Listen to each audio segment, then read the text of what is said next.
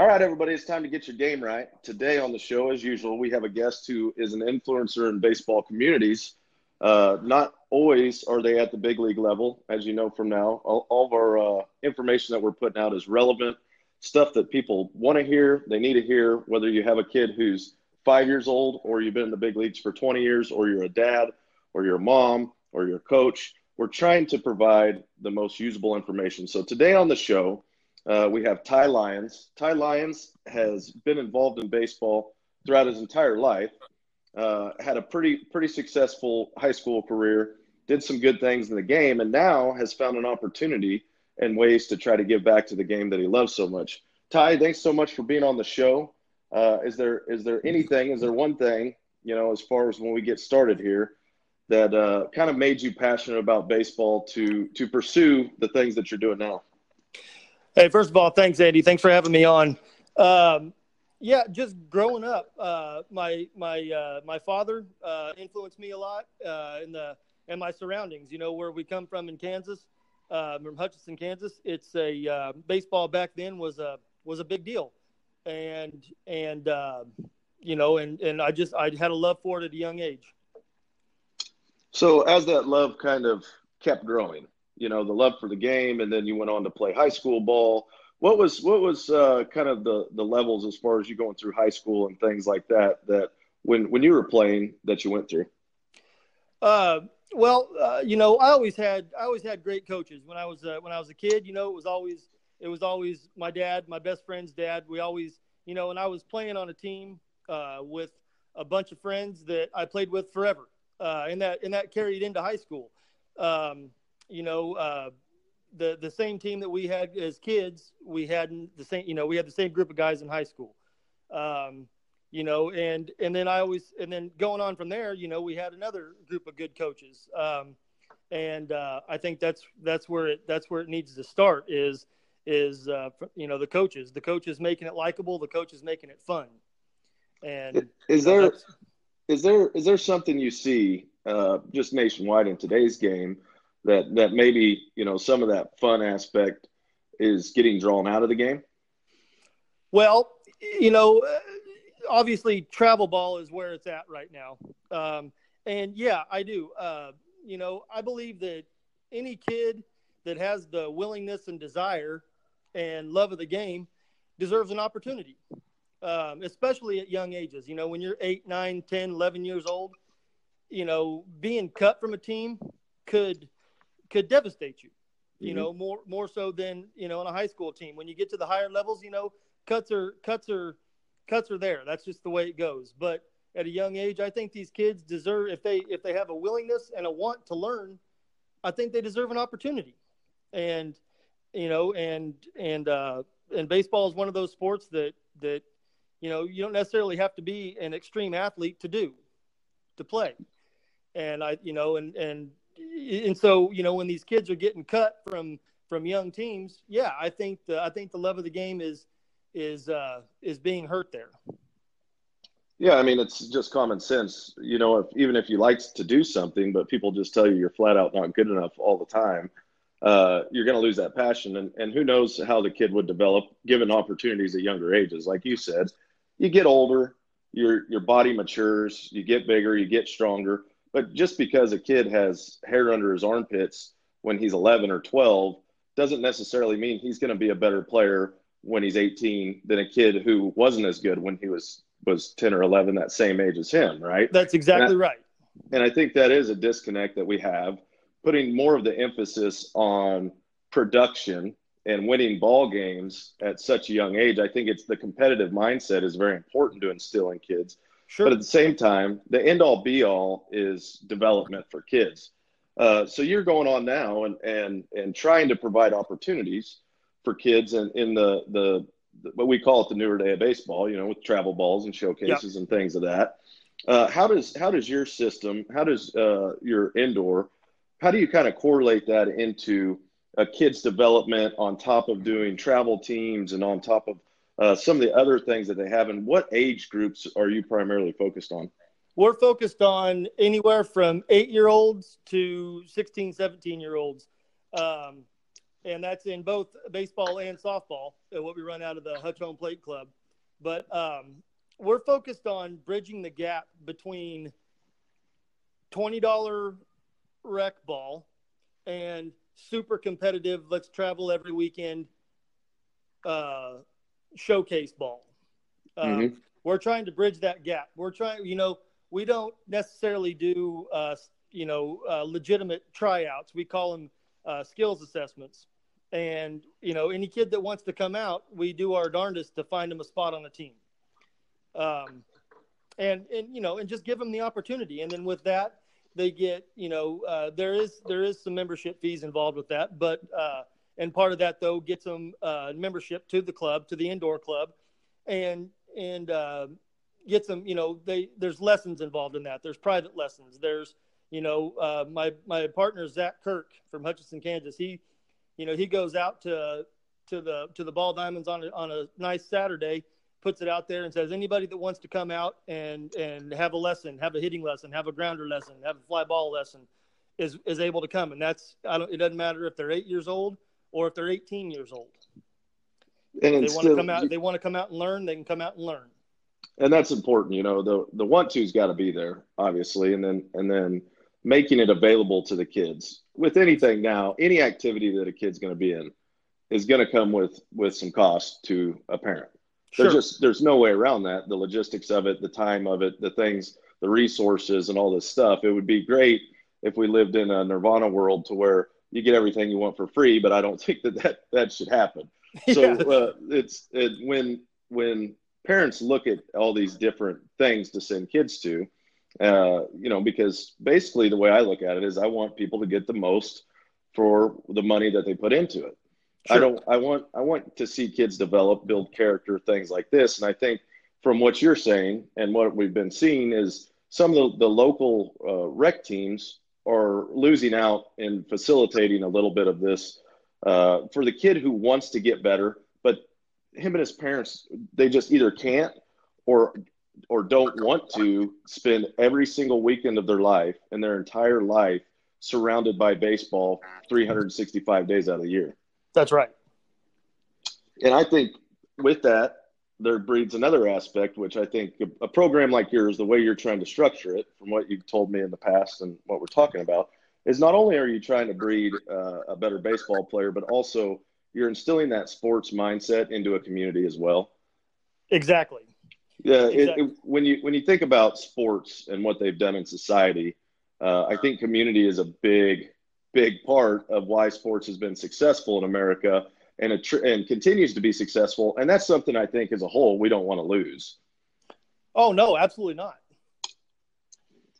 So the local teams, when the kid goes and plays in Texas and things, and I think we'll go through a lot more of this, but I really want to see community more involved. How do we do that? It obviously starts at a local level, like with what you're doing, and it takes a lot of manpower and a lot of giving up other things in your life to be able to facilitate that for kids. But what's that kind of look like on a daily basis, and how are you going about integrating the community aspect into the baseball aspect?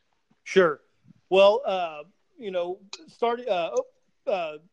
purchasing the club was the start of it, and then getting the word out that we were open. There was a place now for kids to go for batting cages. They were able to take ground balls. They're able to do all of that. That was the first step.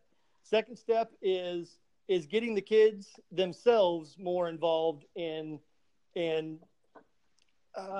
fundraising for the teams, as opposed to asking the parents for however much money out of their pockets. We put it in the kids' hands to get out there in the community. They go and they wait on tables at a local pizza restaurant or sell raffle tickets or whatnot. But it's them getting out in the community, letting them know that we're there, letting them know that they're working hard, they're trying. And when people start to see that, they start to join in a little bit. They start to buy into the concept. And yeah, I love that model. I absolutely love that model. As far as, if the kids want to do it, if the want's there, you can provide it. Especially the more that they have invested into it, the more in the end they're going to get out of it. That's part of the character building process, right? Yeah, when you see it's just like in an adult's life, when you work hard for something and you achieve that goal because of the hard work, it comes back to you tenfold. And the kids, believe it or not, are smart enough to grasp it. They start to see it. And I think kids naturally, if given opportunities like that, like, hey, let's go do a fundraiser, and that's going to help provide us an opportunity to play baseball where that wasn't before.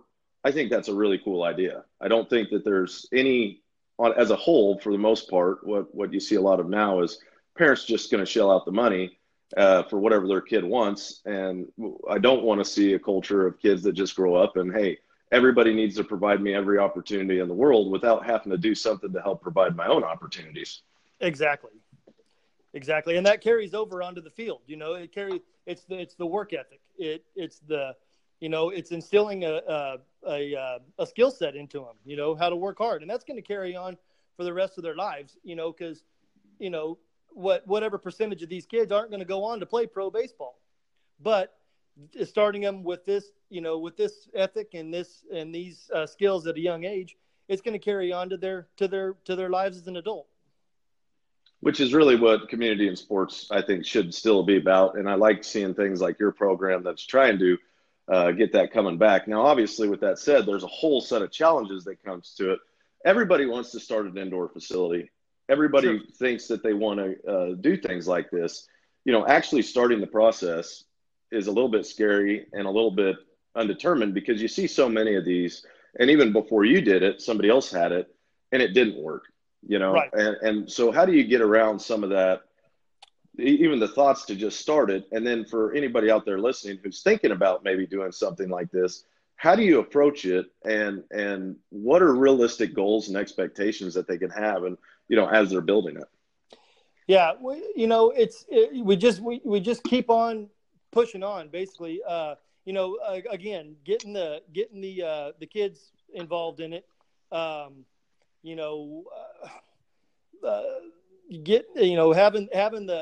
We started a definite an actual club team that runs out of it, but we try to make it for an umbrella for all local teams. Give everybody the opportunity to come in, whether you discount the prices or whether you don't, that doesn't make a difference, but you create an umbrella for all local teams to be able to come in and play under one umbrella.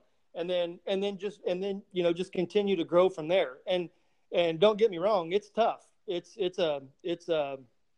a slow road at the beginning, but just like you said, trying to get as much of the community involved as possible. And prove that, one thing that we do is actually prove that we're there for their children. We're not there to make a quick buck. Mm-hmm. We're there to do what we say we're going to do, what we want to do, and that's improve the game, improve the game in the community that we're in. So you got to build the respect factor. Exactly. You got to get to a point where people, when they see their kids enjoying the game and getting better, and then eventually, they're a kid who plays on the varsity high school team or goes on and gets a scholarship. You're still new enough that you haven't seen some of that yet. But I think the path you're going on, if you continue and can get through some of the bumps, you will see that. And that's really, the mission and the goal with Get Your Game Right is to how do we maximize these kids' skills through their mindset. And obviously you're doing it at a level with that's developmental mindseted to where, hey, let's make these kids better baseball players, give them an opportunity to be excited about something other than video games or something other than the monotonous day-to-day tasks that they go through, that they can learn and develop some character building, some essentials about life that is going to help them. All that stuff is really, really good. And obviously I wish you nothing but the best moving forward with it. So, after you built this, so what's the end all be all goal per se, as far as the impact, not only, in your local community? Do you see this getting bigger, or are you just kind of taking it a step at a time? We're taking it a step at a time. Yes, of course, the end all be all goal is to grow it as much as we possibly can. But the main goal is to kind of build, we come from a smaller community in Kansas. So the goal right now is to build kind of what we consider to be a farm club for the local high schools. So they know, so the coaches there can see the kids coming up. They can see what they have, all the way down for the next 10 years. They can see what they have coming up into their program, and just bring the sport back. And that's, like I said, that's both on the baseball and softball side of things. We have both boys and girls, and right now we're just trying to grow to help the high school coaches and local college coaches grow their programs as well. Yeah, I like that concept. I've never even thought about it that way, but essentially what you're doing is trying to, help kids get an opportunity and be seen at a next level. Yes, by somebody absolutely. at the next level, whether it's the local high school coaches, whether it's a junior college coach or a scout or whoever it is. You're helping them have a radar map, put them on the radar a little bit, even being from smaller towns that say, hey, we have a legit program over here. Our players are just as good as players in New Jersey, or our players are just as good as players that are in Florida. Maybe you haven't had that exposure, and doing it in a developmental manner is going to breed, in my opinion, and this is yet to be determined for some of this, but I really do believe that if you build good baseball players, they're going to have a spot to play if they are skilled and they have the ability to go to the next level. Those are the players coaches want. And with the showcase programs, I see a lot of, and I have yet to have a showcase person want to be on the show. And we're going to keep reaching out to more and more to try to dissect, hey, how is this benefiting a kid? Right. I mean, the showcase tournaments, nothing against them. They're trying to help those kids out, but there's the old, or at least my philosophy is, you can take a team of 12 complete stud muffin all-stars that have never played together, put them on a team, and there's no guarantee that team is going to go out and win every single tournament that they play in. But if the kid is good enough, I think they need to be, there needs to be something like the showcase teams. But there's also plenty of kids out there that aren't born all-stars that still have the ability to go out and make something of themselves in the sport, later on in life. I mean, the tale is old, the old story, Michael Jordan cut from his high school basketball team. Mm-hmm. I mean, same principle. So you're saying we need to add more dynamic, and what you're doing is adding a dynamic for the kid who's not the 1%er. Exactly. And giving them more opportunity to get looked at by some of these coaches as opposed to getting looked over. Exactly. That's exactly right.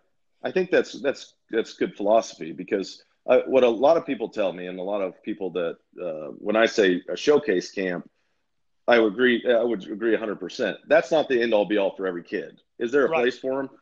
There might be. And what a lot of people tell me is, oh, well, you know what I want? I want my kid to be around the best talent to push him more.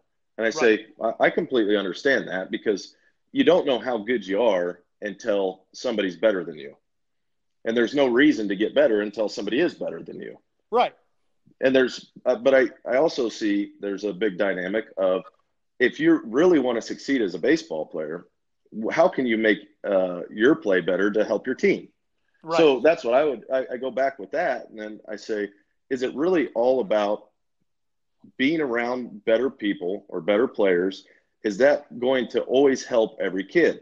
And the question that I would ask any parent who's listening right now, okay, you can send your kid to a showcase camp with the most primo talent on the planet.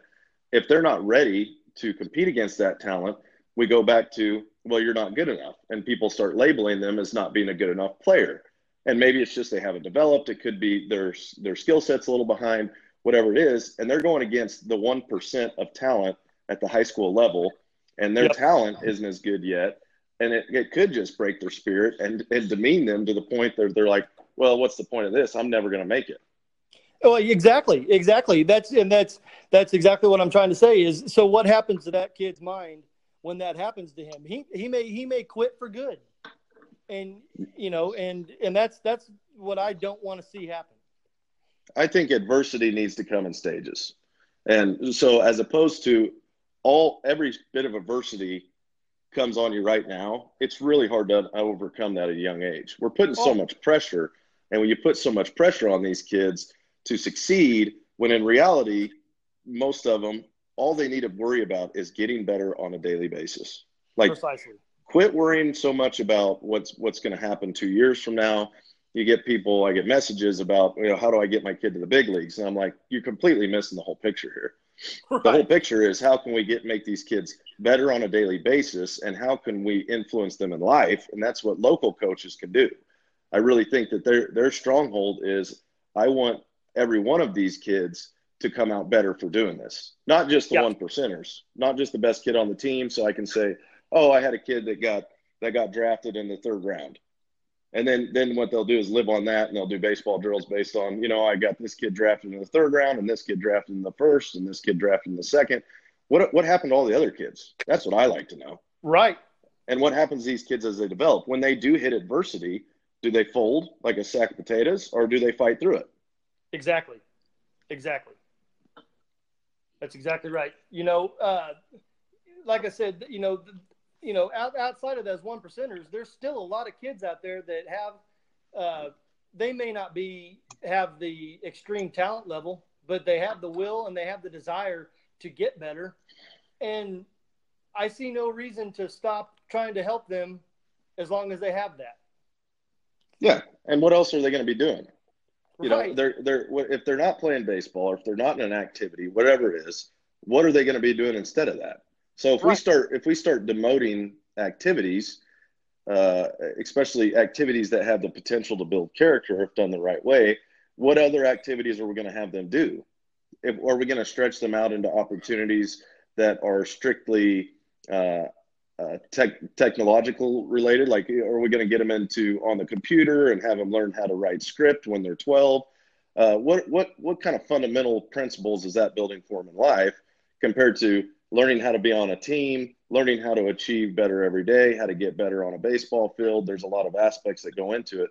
What are the other options? And I would like for somebody to comment on this, to tell me, what, if it's not sports and it's not activities such as band and things like that, what activities are a bulk of these kids who, for the most part, me being an athlete, a younger athlete, I was ADHD, hyperactive.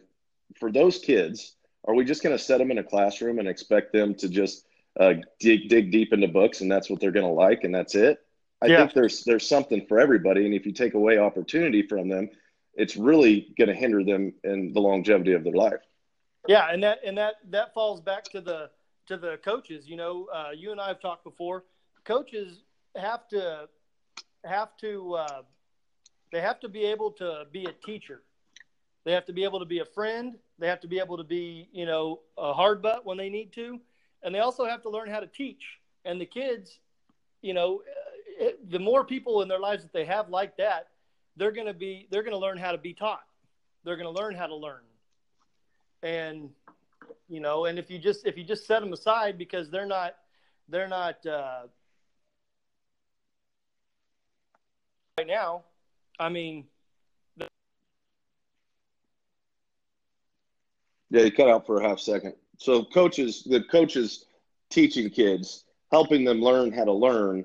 And I love to learn how to learn. That's one of the big phrases we have in Get Your Game Right too. You have to actually learn how to have the capacity to learn. Sure. And for me, the platform that I learned best in, with life values and views, was through sports and activity. Like, physical activity was a way for me to not only exercise my energy, but exercise learning during an activity, which was fun, right? As opposed to having to sit down and try to read out of a textbook. I don't think most, and especially for young men, I think most of us are wired, everybody's different, but for the most part, there's men and women alike who are wired that they learn better through hands-on activity. They learn better on seeing direct results of, oh, if I don't catch that pop fly, that means the runner gets on base, right? Yeah. And learning rules inside the game and structure that way, as opposed to, you need to sit there and be quiet for 8 hours in a classroom.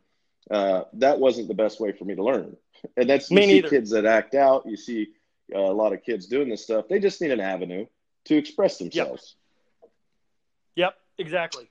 Yeah, I wasn't the hand me a book and have me sit down and learn it. No, that wasn't me at all. I had to be have somebody physically in front of me, like showing me the results, showing me what I needed to do. And then I went out and did it. And then you see results of getting better, which is at the end, I want every kid to see, okay, I put in time and work and I got better. It's easy to say those things, but these avenues that you're creating are helping kids do that. So moving on a little bit. So the next topic I think that is the utmost relevance is how do you, being in a mentor position to kids, interact and exchange with parents? What are some things that you've seen have been productive ways of doing it as parents, and what are some ways that you think have been less productive? I always ask when I was coaching, when I was coaching the travel teams, I would ask my parents that when the kids stepped onto the field, to let me have them, to let me have their attention. And you don't have to be a jerk when you say it. There's no reason to be a jerk when you say it like that and laying a threatening mat. You just ask them when they're on the field and they're in the dugout, let me have their attention. That's the office, and they're there to do work. I always ask that if, because there's always the parents that are, if the kid messes up in the game or does something wrong or whatever, they're going to ride their butts the entire drive home. Right. And I always ask, if you want to say something, give it 5 minutes on the ride home and then drop it. Those methods have been pretty productive. I've had a tendency to, a couple times that I've had to get on parents and actually be the jerk, and that's not as productive. When dealing with parents, you're dealing with their babies. You're coaching their babies, and they're trusting you with their baby's safety and well-being. So, I've always approached it in the nicest possible way I could. So be respectful, but still set some boundaries. Exactly. So an example of your boundary is obviously, hey, when they're on the field, let me have them.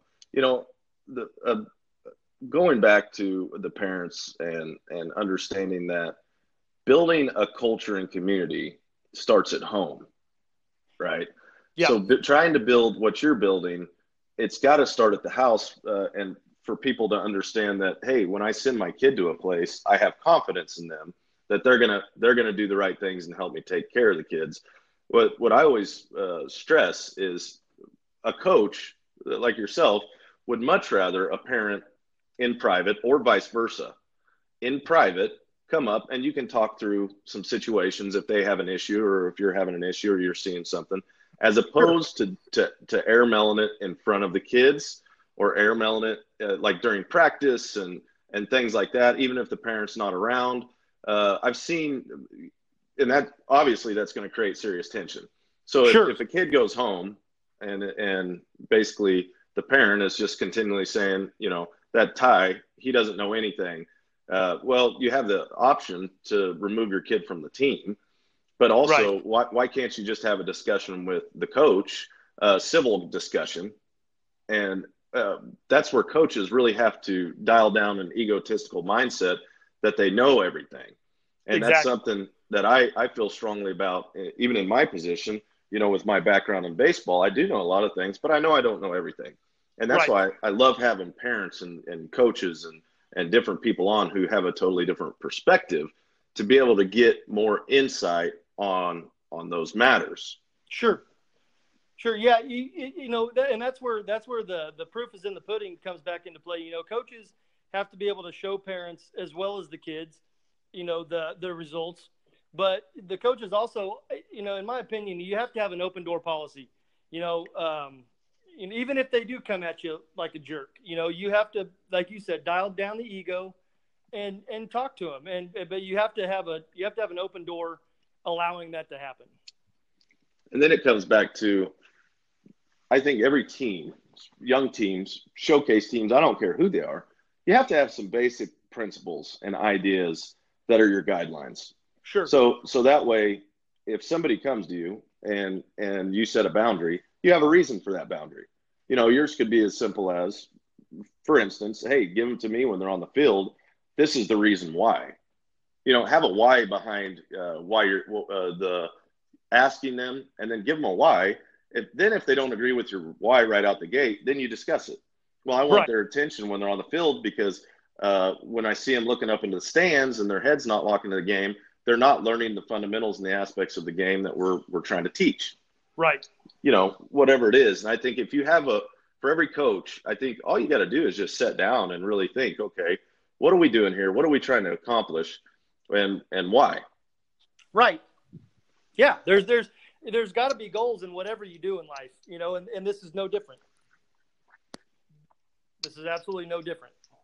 Yeah, if a coach, and I have these discussions off and on, if somebody's telling me, I don't agree with you on this, and I tell them, well, this is why I'm doing it, the way I'm doing it, then they can give me their point of view on maybe how I can do it better. Because that's what I think as a whole, and this is where we get some disconnect in the baseball community. There's disconnect in, I know better than you, and then the other person thinks, no, I know better than you, and here's why. Well, the person who says, even if they say I know better than you and here's why, the other person then has to say, well, what about this idea? Let's find some common ground. It's the same way with technology and baseball and analytics and stuff like that. I ask people, like, how is that making somebody a better baseball player? Usually they don't really have an answer for it. Right. Some of that high level analytical stuff, what they're doing is it's helping big league teams identify patterns in players, right? Right. Just based on observational data and things that they're taking out of the game. All they're trying to do is identify, okay, on paper, here's a consistent pattern that we found in good players. The problem is it takes such a large sample size over time to develop what a guy's real patterns are, Sure. So then you try to break that down into the micro level. So if a guy came to me and says, we need to implement analytics into a 12-year-old team, I would say, well, why? Yeah. Like, what's your reasoning behind it other than it's just cool? If you say the reason is because my kid's really into data and statistics and baseball, I would say, oh, that's awesome. I don't think as a whole it's going to benefit us implementing that right now, but it's really cool if he wants to sit down and break down every pitch and every at bat, and that's what he's into. Maybe he should be like a statistical manager for the team instead. Sure. Something along those lines. So there's places for everything. Sure. And there's reasons to ask these questions. And that's where I just want to keep getting as much knowledge and digging into the whole aspect as possible. So that way we can just keep making better decisions for baseball as a whole moving forward. Sure. And that's the way, that's the way I believe that you got to be, because like you said, not every, you don't know everything. I don't know everything. If I tell a parent, this is why I'm doing this, and they come back and say, well, I don't agree with that, this is why, and they give me their opinion on it, it also at times will give you something to go home and think about. Well, hell, maybe that will work. Yeah. It only works if you do it in a civil manner. Exactly. If you start with name calling, nothing ever gets accomplished. Yeah. And any kid listening out there, if you're ever in disagreement, or a coach is treating you unfairly, like we hear a lot of, my coach, he's playing politics, he doesn't like me. A lot of that's bred from a parent telling them that, or maybe they think that because they're not getting opportunities that they think they should have. Yeah. I would say there is nothing wrong with going in and asking a few questions to a coach, because as a coach, you're a mentor for kids, whether you like it or not. When you sign up, there's kids that you're going to be a mentor to. Sure. You're going to be over them in a position of power over them. You decide who plays and things of that nature, especially as you move forward. So any coach, you really should have an open door policy to a player coming in or a parent coming in. If it's not a civil discussion, I would say, that's a whole different thing to address. So if you're a parent and you feel like your kid is unfairly treated, Ty, what's the proper way a parent should come in, and if their kid's on the high school team and he hasn't played in the last month and a half and he just sets the bench every day, at what point are we going to keep giving the kids opportunities, and where should parents step in? What do you think? Yeah, there's different scenarios there. If at the high school level or at the college level or whatever, 9 times out of 10, if a kid goes from a starting role to a bench role, there's something else there, whether it may be showing up to practice late on a daily basis or bad attitude or something like that. Maybe a coach is trying to prove a point. But when it comes to little kids, I and this goes back to my philosophy on this. Obviously we're not in the era of, we don't want to go to the, what do you want to call them? Participation medals. But at 8, 9, 10, 11, 12 years old, I don't think that there should be one kid on the team. And that's where this is where you have to, kind of watch things. But I don't think there should be one kid on the team that just rides the bench every single game. Mm-hmm. That comes back to giving them the opportunity. It's so, what age does that flip switch? So, I'm in a total agreement. When kids are younger, we should try to find ways to get them in the games. It's not just about winning the game. You can still compete without winning a baseball game. You can still compete without winning the football game. But at what age do you think for young athletes does that kind of have to change over naturally just to show them, hey, it's not always going to be fair. And even at a young age, it doesn't have to be precisely fair to where you play 2 innings, you play 2 innings, you play 2 innings, you play 2 innings. Right. But give them a role, an opportunity. And I think I had a discussion with another coach, and it was about giving them roles inside the game, even if they're not playing, a way for them to feel a part of it all. Yes. And that always kind of satisfies a lot of that desire to be a part of it, at least, right? But at what age? Because there is an age where, whether we like it or not, the better players are going to continue to play. And the players who aren't as good, for whatever reason, it could be skill set, it could be attitude, it could be a multitude of things. But at what age and what discretion does a coach should they be thinking about using when it comes to some of those topics? In my personal opinion, freshman in high school, or maybe the year or so before that. But in my personal opinion, I think that's when that needs to, you as a good coach, building the kids up and growing with the teams as they get older and stuff like that, you can let them know that time's coming. But in my personal opinion, I think that it should be not until they get to high school and trying out for the high school teams. Because that's essentially when cuts start to happen and things like that. I mean, that's when you get to the point where it's a rule that they can only roster so many kids on the team. Mm-hmm. Stuff like that. So I think it basically too. I think it's doing them an in-service. You're doing a kid a disjustice if you just say, hey, everything needs to be fair all the way through, regardless of how good you are, because. And I've seen it even with my own brother, who got cut from the high school basketball team a few times. He really loved basketball. He loved it. But there was a point where there's just not enough room. He wasn't as good a player as some of the other guys, so he got cut. And you can look at it two ways. What he ended up doing was going and joining the wrestling team his senior year and finding really his niche, Right. And if we would have just if everybody had said, oh, it's great, he would have never found something that he really enjoyed and was good at that helped him build character that year. Sure. So I think you're doing him a disservice. I would say the end all be all for any kid who's been cut is not give up on something.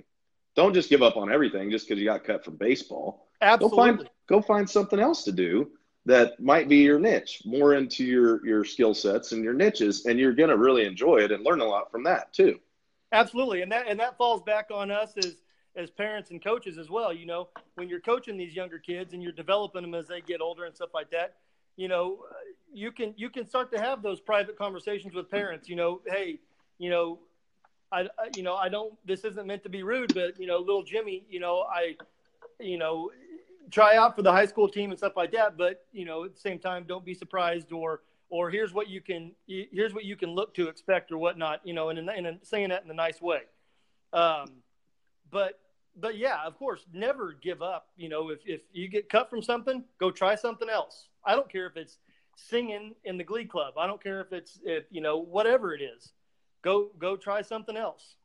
And a lot of times when things like that happen, it builds a fire in somebody. When they go do something else, they're more successful at. And that's Sure. and there's two ways you can approach this. So as a parent, if your kid does get cut off of a team and you think it's because it's the coach's fault, you're doing your kid a disservice. What you can tell them instead is something along the lines of, hey, I saw you tried really hard at this. It didn't work out here. You can't start thinking in the past. You can never change the past. What you can do is change your perception of the events in the past. So the actual event of you getting cut, you'll never be able to change. But Right. you can look at it in a negative light and say, I got cut because it was the coach's fault, this and that. Or you can say, you know what, maybe that wasn't my calling, but now with what I'm going to do moving forward is work even harder towards the next goal. Right. As opposed to looking at it the other way, and now you have an excuse to be lazy throughout high school or lazy throughout whatever you're doing. It's the same way for people who get fired, or even athletes at the highest level who end up, like me with 2 back surgeries. There's a point where you just can't play anymore. And I can say, Andy had some bad breaks in life. Yeah, I should just be able to coast through life because I had a couple back surgeries and everybody should feel sorry for me. Right. In the real world, it does not work that way. So why should it work differently for younger kids?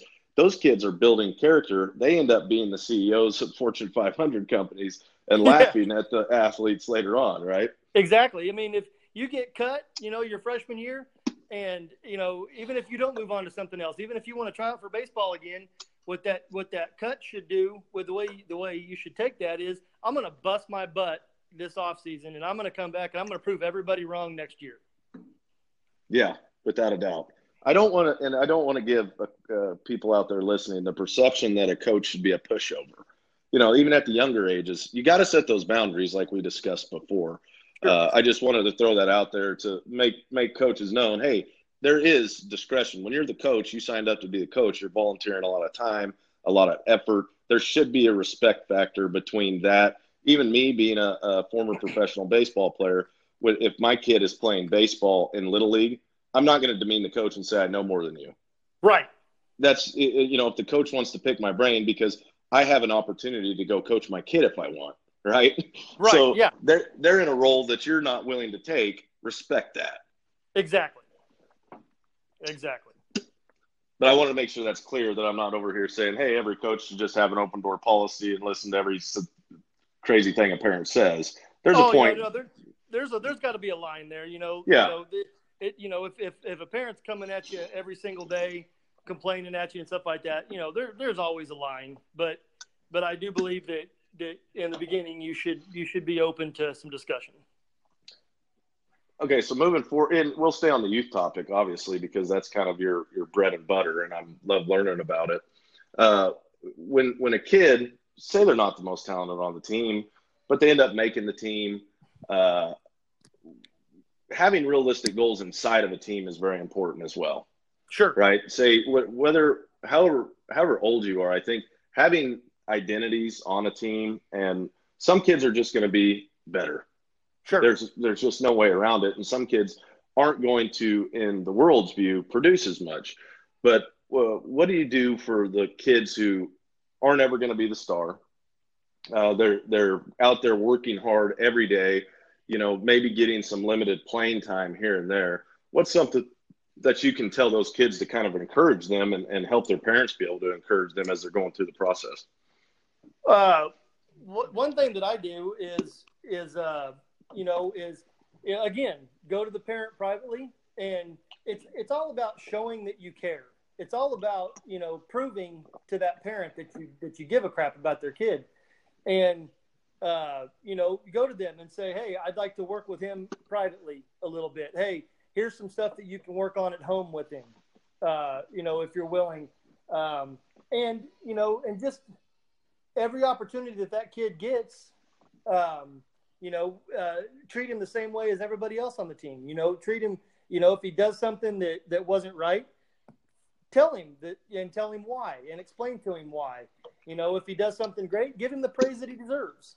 But when you're dealing with the kid, try not to treat him different than anybody else on the team. You got a kid that's the lower half of the team, and you hide him in right field or whatever every single game and batting number 9 hole every single game, and you don't give him any attention, well, he's going to end up not wanting to play anymore, because there's going to come a point in time where he realizes or gets it in his brain that, hey, I don't like being the worst kid on the team. Yeah. You know, and he's going to take off and do something else. And so you got to give him the same attention that you give everybody else, and then give the parents attention, show them that you're, show up and, hey, I'd like to work with him private on Tuesday night at 6:00. Can you guys be here? Little things like that go a long ways. Yeah, I love that aspect. That's something that I don't really have to think of, or never really had to think about, because I was a pretty good player growing up, and I never expected more attention from a coach. But I do know that there's probably cases where, hey, there's always kind of a group of players that they're a little more outgoing, they're a little more talkative, that build a different relationship with a coach. Yeah. That's, I was usually along the lines of, I just kind of kept my head down and played, and I didn't ever look to a coach as like needing to be my friend. Yeah.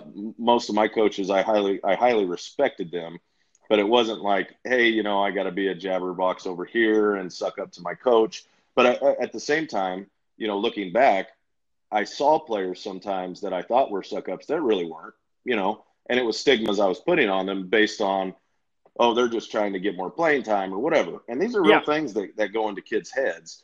And I never made light on anything like that, but I would think to myself, and I remember thinking to myself, and this was a little later in my career, where guys would just, they might even have the coach's cell number and be texting them or whatever it is and calling them and trying to be buddy-buddy. What I realized pretty quickly was the coaches that I dealt with, at the end of the day, buddy-buddy didn't matter as much as who's out there playing hard. I was bigger into, hey, I'll carry the catcher's equipment for the catcher after a hard night in a game, things like that. Uh-huh. That's the way, I guess, if somebody could say, hey, how do I keep out of that mindset of I'm the best player or I'm the worst player? Or I think it comes back to let's remove ourselves from demeaning other people, and let's think about how we can better the team with whatever it is we do, because some of those guys were keeping it more light and energetic by being chatty and doing that, right?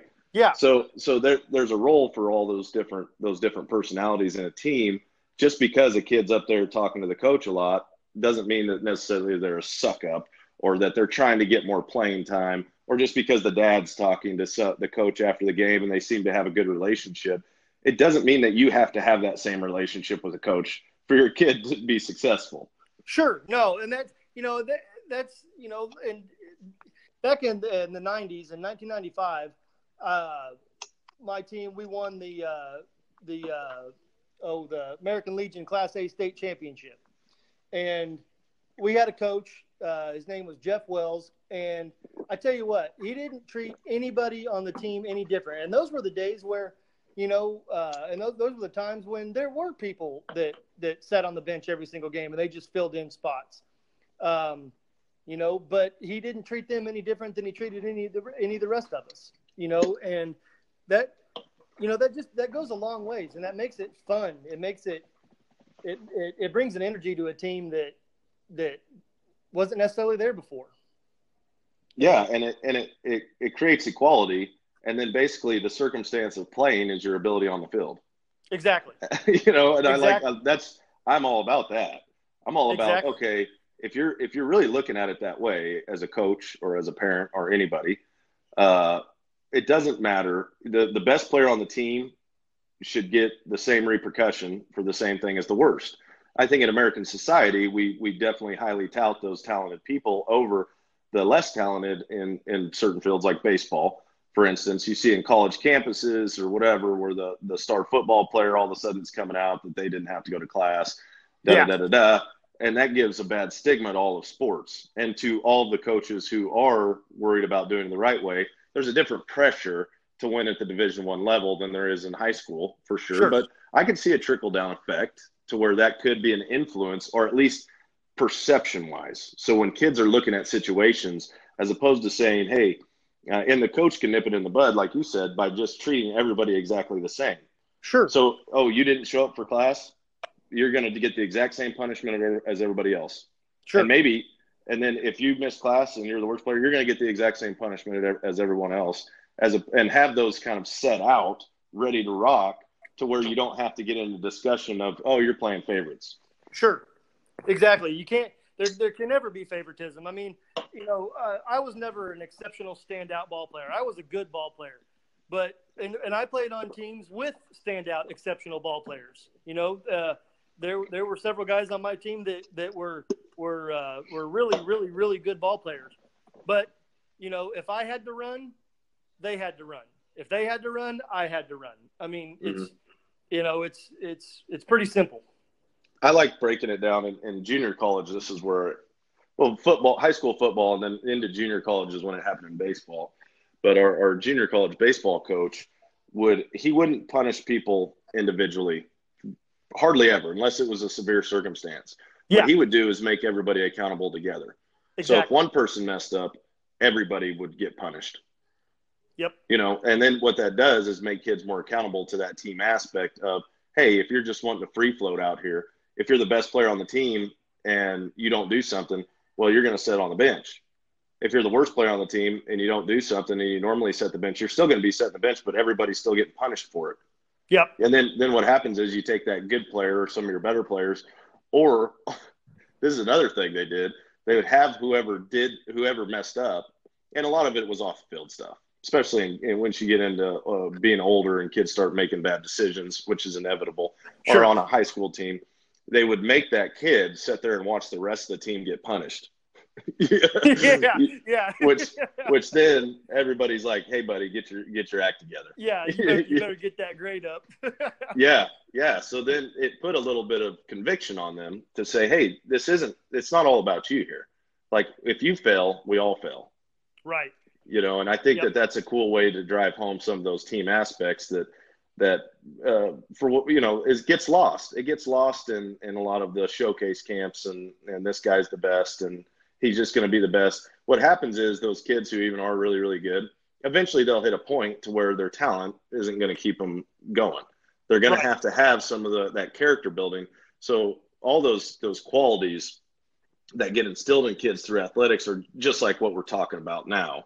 Sure. Driving back home that point of community and being responsible, and there's consequences for your actions. The biggest thing that I hope, if parents are listening, that they can understand that, hey, if your kid messes up, they should be punished. It's not a he said, she said. If they get caught doing something wrong, they should be punished. Exactly. I think there's circumstances where a lot of people will say, okay, this kid messed up, and what we should do is kick him off the team. If he's a repeat offender, maybe. But I think there's lessons to be learned inside of that. And if a kid does mess up and he sincerely apologizes, there's punishments and repercussions for those actions, without just saying, well, he should just be off the team because he's a bad influence. Maybe he needs baseball to help him, or he needs those mentors there to kind of push him further than he would normally go. Yeah, kicking him off the team, should always be a last resort. There's going to be those extreme cases where, like you said, repeat offender, if he just keeps on doing it and nobody's getting through to him, then he needs some other kind of help that we're not equipped with, or we don't have the time or the ability to give him. But the last thing I ever want to do is wreck somebody's future because they mouthed off to me one time. I mouthed off plenty when I was a kid, Yeah. We all go through phases too, and especially as young adults, young men and women, going through trying to figure out, because we're going to hit a point where we don't think the people who are above us know anything. Right. So overcoming some of those boundaries and keeping it in a respectful manner is important. Exactly. But yeah, man, I love the youth talk. I love the conversations and the knowledge you're dropping. Is there any last key point that you would tell people who are in youth baseball right now and trying to kind of navigate these undefined newer waters? What are some focuses as a parent or as a younger player that they should be really focused on? As far as the players go, just keep working hard. It's the tale as old as time, man. If it kicks you, then get up, wipe it off, and just keep on going. As far as coaches go, try to, like you said earlier, try to lose the ego. When I first got into coaching, and I learn every single day from my partner at the home plate club to my little nephew. They teach me something every single day, that I didn't know or that I didn't look at. I had a pretty big ego at one point in time. Lose that, and learn how to teach the kids, learn how to be their friend, but also, when you blow the whistle or you raise your voice a little bit, make sure they know it's time to get to work. But don't lose the respect of the kids. They have to respect you. They have to like you, and just make it fun. Baseball is fun, man. It's a game that is time tested and true. And there's nothing better than seeing kids develop on a field of play. I really enjoy that. And I think that kids get a lot of benefit out of it. And it's fun to see. I'm sure as you're going through, you're seeing kids get older and succeed in other things. And that's what most of the coaches that I've interviewed, that's one of the things that they really enjoy. It's not whether they succeeded in baseball or whatever. They succeeded in aspects of life. The best thing for me is when I see kids that I've had an influence on, or whatnot, that they're actually asking to go and hit, or they're asking to go play catch. It's on them. It's on, when the kids take it onto themselves, man, it's the greatest thing ever because they love it. They want to learn. They want to get better. There's nothing better than that. Awesome. Ty, thank you so much for your time and your input, man. Wish you nothing but the best. Tell everybody how they can get a hold of you if they're interested in either your facility or kind of how you operate it and things like that, if they have any questions for you. Sure. It's homeplateclubhutch.com. You can check it out. You can give myself or my partner a call. Our phone numbers are on the website. And we would love to talk to anybody that wants some information or some advice or even to give some advice. Very cool. There you have it. That's Ty Lyons at Hutch Home Plate. He's a baseball influencer. We appreciate you so much for being on the show. Thanks for your time this evening and have a good night, man. Thanks so much for having me.